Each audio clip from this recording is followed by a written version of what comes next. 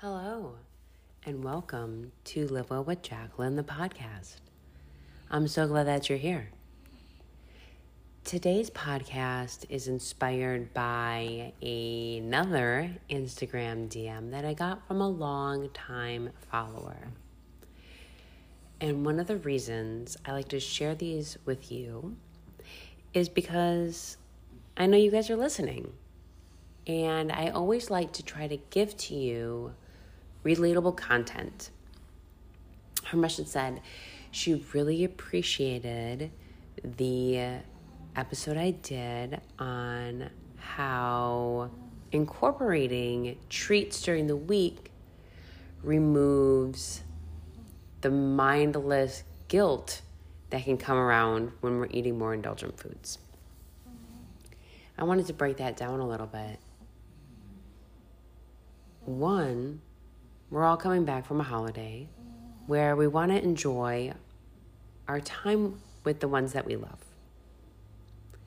That can include all kinds of fun, delicious foods. At the time of this recording, this was recently on July 4th, which is holding a bit of a heavy space here. Not to get too political, but for women's rights, and there was an act of violence that was very tragic, committed. So not feeling so celebratory.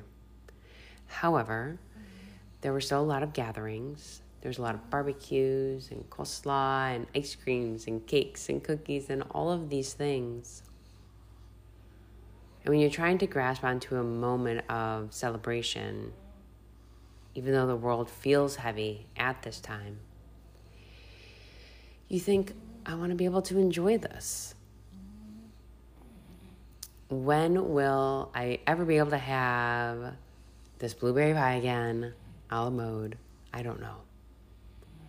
So how can I have that and still try to reach my goals? It does come down to the idea of leveling the playing field of all foods. I used to be on this all or nothing food train. I was loving to remove a food group because I felt if I did that, I was powerful. And I was even more powerful and stronger if I was able to stay on top of keeping that food group out of my life. It started when I became a vegetarian back when I was 14. And I was winning if I avoided that food. I see people do this with carbs. I did that when I went strict paleo for a long time, really removing a lot of certain foods and food groups. And I lived and died by food rules. And that dogma got me into trouble. Not only like physical trouble, because even though I was eating in these certain dietary landscapes, I was still quite a bit overweight for my frame. I was carrying an extra 25 pounds, so that was confusing as fuck. But not only that, I was miserable.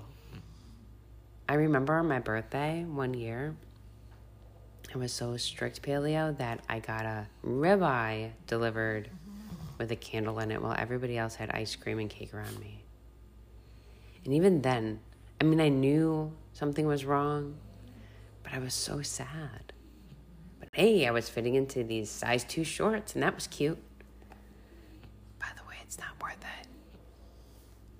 I'd rather have the cake. So the flip side of that is you can have the cake or the ice cream or the cookies or the 4th of July blueberry pie,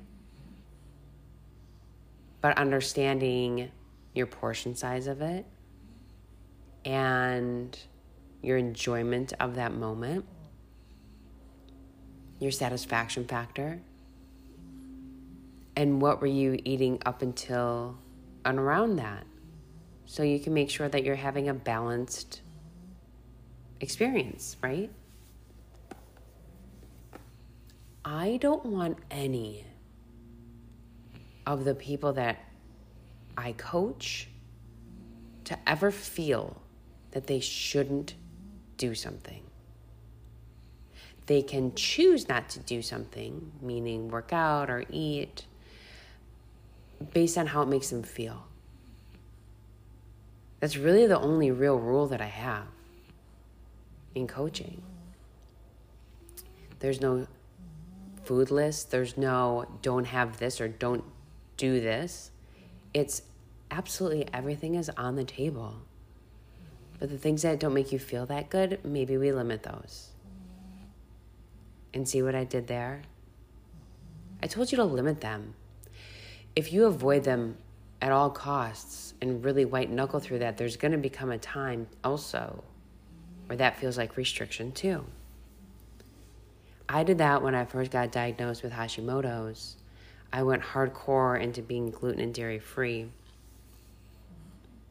My doctor at the time, functional medicine doctor, because I was priding myself at one of our appointments saying how strict I was, she looked at me and she's like, what would it feel like if you were that way but just 80% of the time? And my eyes kind of bugged out of my head and I was like, well, that'd be a failure. That'd be like a B-. What are you talking about? This is when I also knew that I started to recognize some behaviors in my own journey that needed work. Because I was in the very beginning of my macro tracking. And that's when I started doing a lot of the mental health work on it. The deeper root causes, the whys. And how will I be able to live my life in a more meaningful, enjoyable way if I actually let go of the reins a little bit and was a little more flexible? And that's the Jacqueline that you have today. A lot more flexibility, has a little bit more of a swing weight range, feels good. Because guess what? Then that lends to this beautiful space of positive self-talk and ability. I always get a choice. I always get a choice if I want to live in maintenance or if I want to enter into a calorie deficit and track for a little bit. I get a choice if I want to just work with dumbbells and bands, focus on my steps, or if I want to lift heavy shit in a barbell and hit my Peloton super hard. Those abilities, those choices, none of those are shoulds anymore, okay?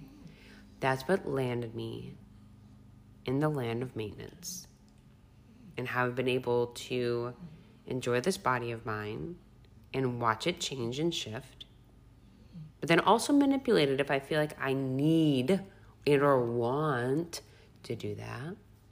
You know, maybe my body isn't feeling as good as it could. Maybe it's feeling more bloated. Maybe it's feeling inflamed.